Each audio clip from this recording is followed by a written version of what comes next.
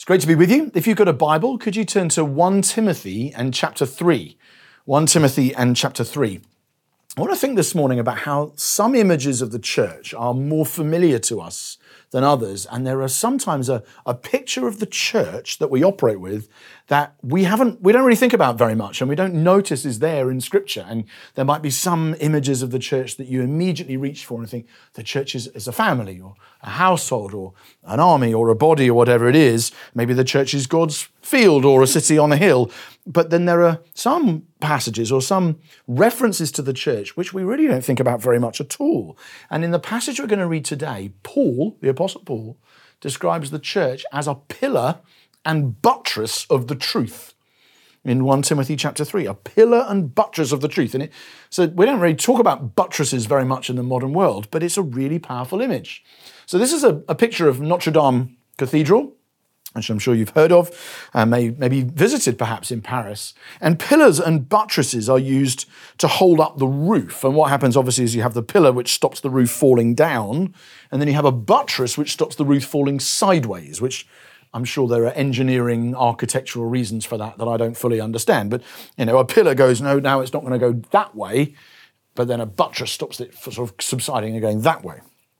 And the roof, in that analogy of the church for Paul is saying that the roof is like the truth, the gospel of Jesus Christ.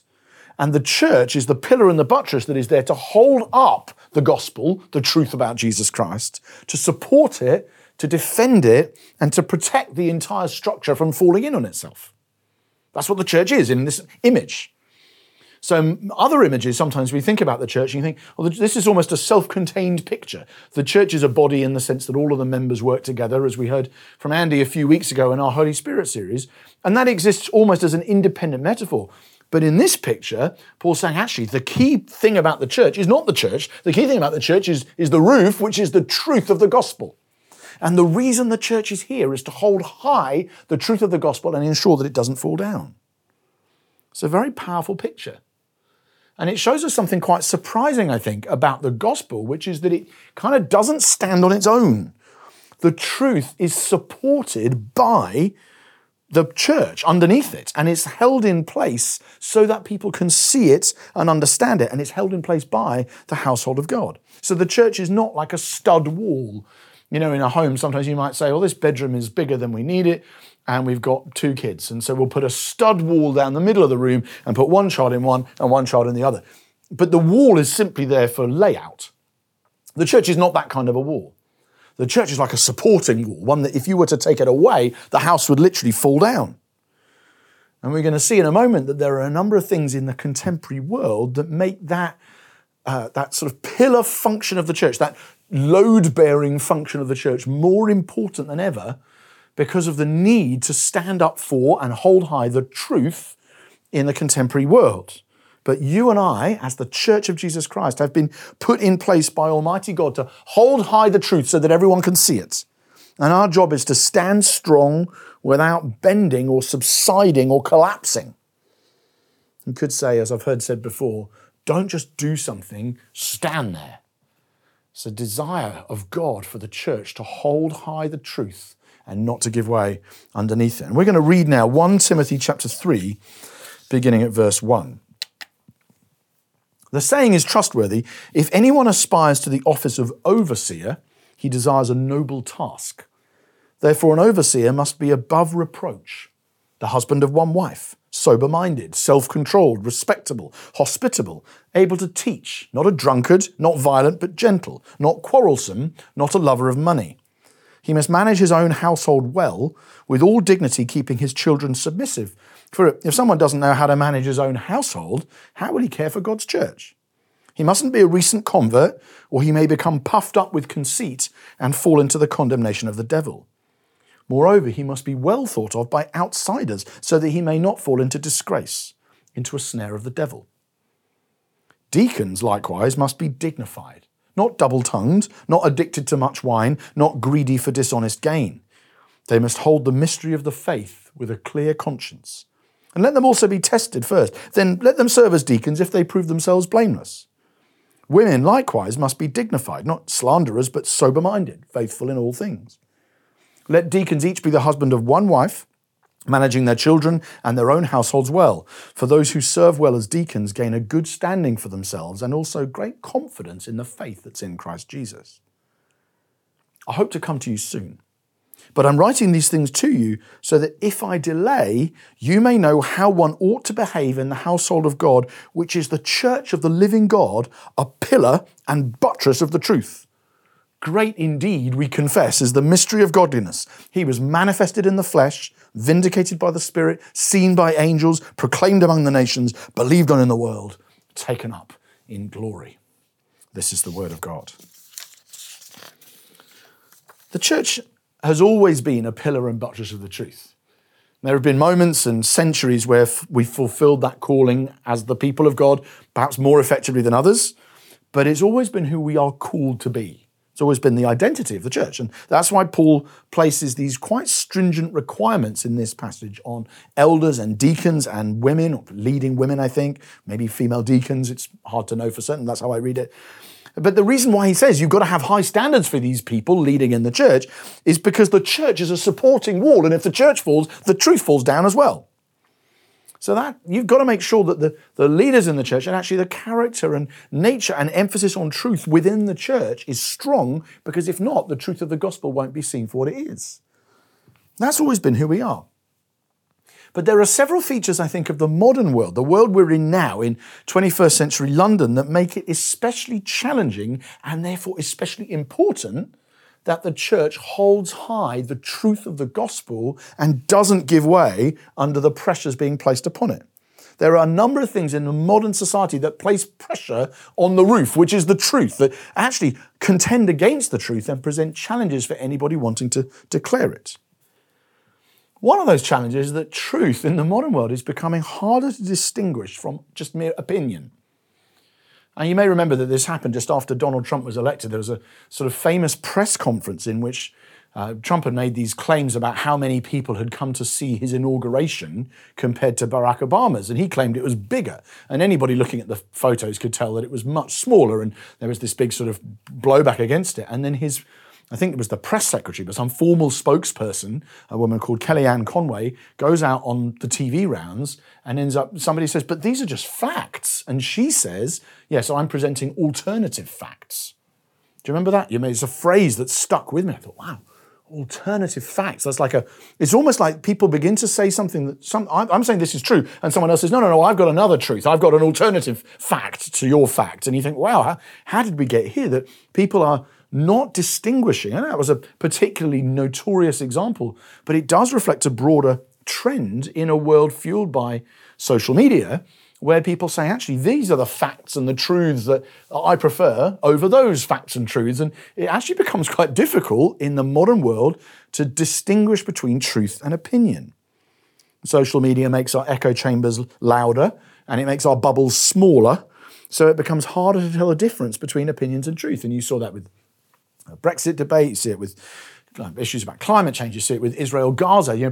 People's preferences for who they back on what issue determines which facts they choose and which truths they share and which ones they don't and don't even believe. And fake news has become a thing. And that's in the cultural fact. That's not even about the gospel of Jesus at this point. That's simply that our culture struggles more than it used to say these things are simply true and these things are false.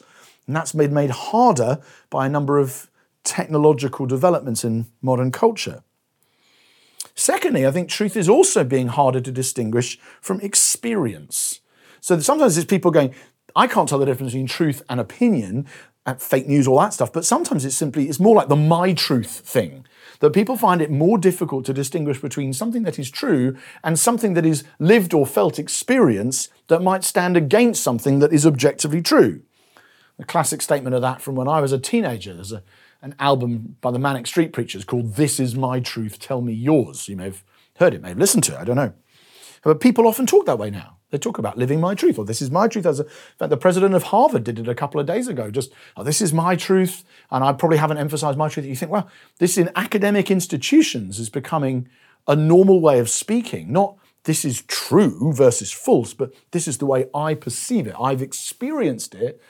And that also can make it harder for people to say, this This gospel of Jesus crucified and risen, that's just true. It doesn't matter. Well, you may or may not have experienced it in your own life yet, and we pray that you do, but it's true anyway. That kind of dynamic is harder in a culture like ours. So if somebody says, yeah, well, that may be true for you, but it's not true for me, of course, there are versions of that statement that make sense. You may have experienced this, I have not. That's fine. But when someone says, I say Jesus is died and risen, and someone says, yeah, that might be true for you, but it's not for me, I think, no. This is either something that has happened or it's not. But it's become harder in our culture for people to tell the difference between truth and experience. And so sometimes when someone says, that's true for you and not for me, what they really mean is, that thing you're claiming does not fit with my experience, therefore I am rejecting it. And they're using the language of truth when what they're really referring to is experience. And thirdly, truth is becoming harder to distinguish from power. That's the point of, if you've read or seen perhaps a movie adaptation of a book like 1984 by George Orwell, this idea that the state defines what truth is because it's got so much power, it can tell you what to believe, and it can change what the truth is on any given day. And it can say, no, from now on, we are no longer at war with them, we're now friends with them and at war with them. But then they will change the official narrative and say, as of yet, no, we've never been at war with them. We've always been friends at war with these guys. And then they they call it the memory hole. These truths that have expired. They used to be things that we believe, now we don't, so they just throw them down the memory hole so no one knows they ever happened. And in some ways, there's always been an association between truth and power. You see that in the story of Jesus and Pilate. Jesus is saying, anyone who's of the truth listens to my voice, and Pilate says, oh, what is truth? And just disappears. So there's always been a bit of this, where if you're in power, you don't have to worry so much about the truth. But under the influence of a lot of modern developments, critical theory would be one, but ways of thinking, philosophical schools. But a lot of people would say, actually, truth claims are entirely a way of trying to justify power claims. So if I say this is true, it's because I want power over you. That's the only reason. Why else would you say it? It's not really true. It's just you're asserting it to gain power over me. And truth claims seem like they're just spin, and the wages of spin is death. And so we end up with a number of factors in the modern world where people are inclined to think that it's difficult to tell anymore just to state the fact of the truth, and instead people have to say, well, isn't that just opinion? Isn't that just experience? Isn't that just a power play? And if truth is those things, if truth is mere opinion, or it's mere personal narrative, or it's mere power or oppression or whatever, then you do risk a post-truth society. Now, I'm not a pessimist. I'm not worried that the whole of society will abandon the truth altogether, because I don't think humans can live that way. But that's obviously what a lot of people in our culture express in some way. It's now like a post-truth moment. And to some degree, as a comment on society today, there's some truth to that. And that could sound like really bad news. And I think in many ways, of course, it is as a statement of society. But it represents a massive opportunity for the Church of Jesus Christ as the pillar and buttress of the truth holding up the roof. Because when the roof is falling in, supporting walls become incredibly important, and you can't live without them. So on the one hand, each of those pressures on the roof can encourage the church to bend or to subside or to collapse. But on the other hand, the church has been called not to do those things and has a great opportunity to stand strong even when the roof is falling in. We have to be aware, of course, one of the things that could happen is that those pressures do cause the church gradually to stop declaring the truth and collapse into simply saying, this is my opinion, that's my experience, this is a power play. And if we're not careful, we can do that even in the way we talk about the central truths of the gospel. So then instead of saying Jesus, as we've just celebrated Christmas, God came in person in the flesh in Jesus Christ, we can say, I experience a lovely sense of joy when it's Christmas time, or I reflect on what it means for me. Or instead of saying the gospel is that Jesus died on the cross and rose again, we can say my testimony is that, now of course my testimony is wonderful. So I love sharing my story and you do too. But if I reduce the truth about Jesus to my experience, I'm at risk of diluting what is essential about it. I've had this, I was challenged on this as a young preacher in our church in Eastbourne when I was sort of beginning to preach a lot, and had this wonderful older woman in the church she was the chair of trustees actually, and she sat down with me and she said, You've got to stop saying, look, I know I'm only young, but, or I know that I haven't been around very long, but I'm just think this. She said, what are you doing? But I'm not listening to you because of who you are. I'm listening to you because it's the word of God you're supposed to be preaching. And if it isn't, don't say it. And if it is, stop apologizing for it. I was like, oh, okay, to kind of respond and try to change the way I thought about preaching, because I was at risk. She was right. I was at risk of turning the declaration of the truth into a series of statements about my perspectives or opinions on it. There's a risk that we can collapse the truth into opinion, or we can collapse it into our own experience as well. And say, this is what becoming a Christian's meant for me, which is brilliant, we've got to do that. But if that replaces rather than supplements the statement that something has happened in this world, that God did make the world and came into it in Christ and has died and risen to save it and given us his Spirit in order to renew all things. If we only declare the personal, this is what I feel, rather than this is what God has done, we're at risk again of blurring the distinction between the truth and experience. And so if our testimony is simply, I became a Christian and it made me nicer and happier, that's not in substance any different from saying, I became a vegan and it made me nicer and happier. Whereas if instead you say, no, Jesus was crucified under Pontius Pilate, rose from the dead, and is now exalted as Lord of the world, and he's coming back and he's going to renew it. Vegans don't have that. There's no lentil version of that story. It's like a much higher claim about the truth with a capital T, not simply something that's happened to me. And actually, there's always a risk we collapse truth into power as well. We can either abuse authority, or we can assume that any time someone says something that is, even now, as I'm preaching, some people can hear it and think, yeah, it's just because he wants power, or it's just because he's trying to get me to do something. And you think, actually, we can collapse truth into power if we're not careful. And it's important we even see that that can be a risk to the church as she witnesses to the gospel. And in that context, and I hope that you can see the scale of the potential challenge for the church, that there are lots of ways in which the pillar of the truth and the buttress of the truth could bend or squish or subside in order to make it a little bit easier for ourselves, but in the end it means the roof falls in. And in that context, the church, as the pillar and the buttress, is called to confidence and clarity and courage. So distinguishing truth from opinion, we're called to confidence. We're called to dialogue with and defend our claims to people who disagree with us. We don't have any interest in alternative facts or fake news or you only say thatism. Right? We can't sort of get into all of those things. Oh, you only say that because you're a Christian, or you only say that because you're a Muslim, or you're not a Christian, or whatever. We don't. We appeal to history. We appeal to public truth. We want people to investigate and explore and debate the realities of Christianity. We say, we've got nothing to hide here. This is a public claim. Either God became flesh and died and rose, or he didn't. If he did, the whole world is different. If he didn't, as you were. And Christians should always be thinking like that. Some of us are perhaps better at that kind of debate than others.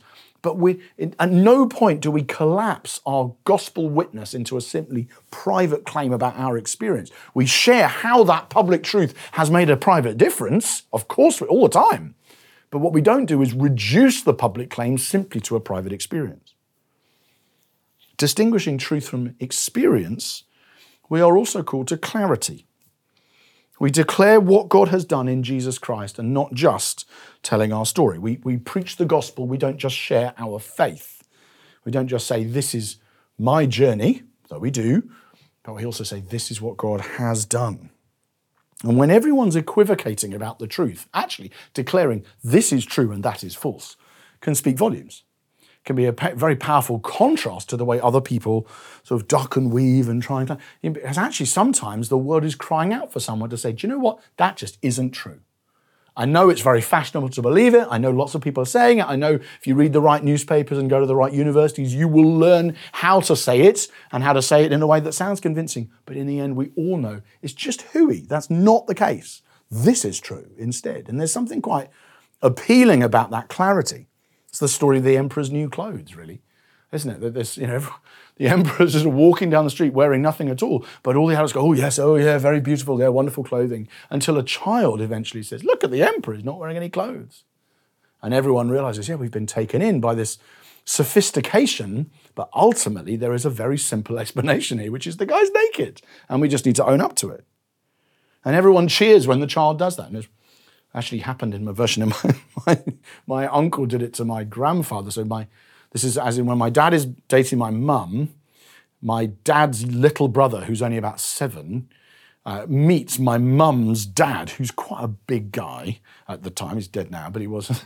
And my Uncle Mark says to my grandpa, "You're the fattest man I've ever seen." That's his opening line. And it's like, of course, there's just desperate, like, what on earth are we going to do? But there's a secret kind of rejoicing that children have that capacity to speak truth by just pointing out what kind of people already know. And sometimes there's a clarity to that kind of simplicity. Yeah, God made the world.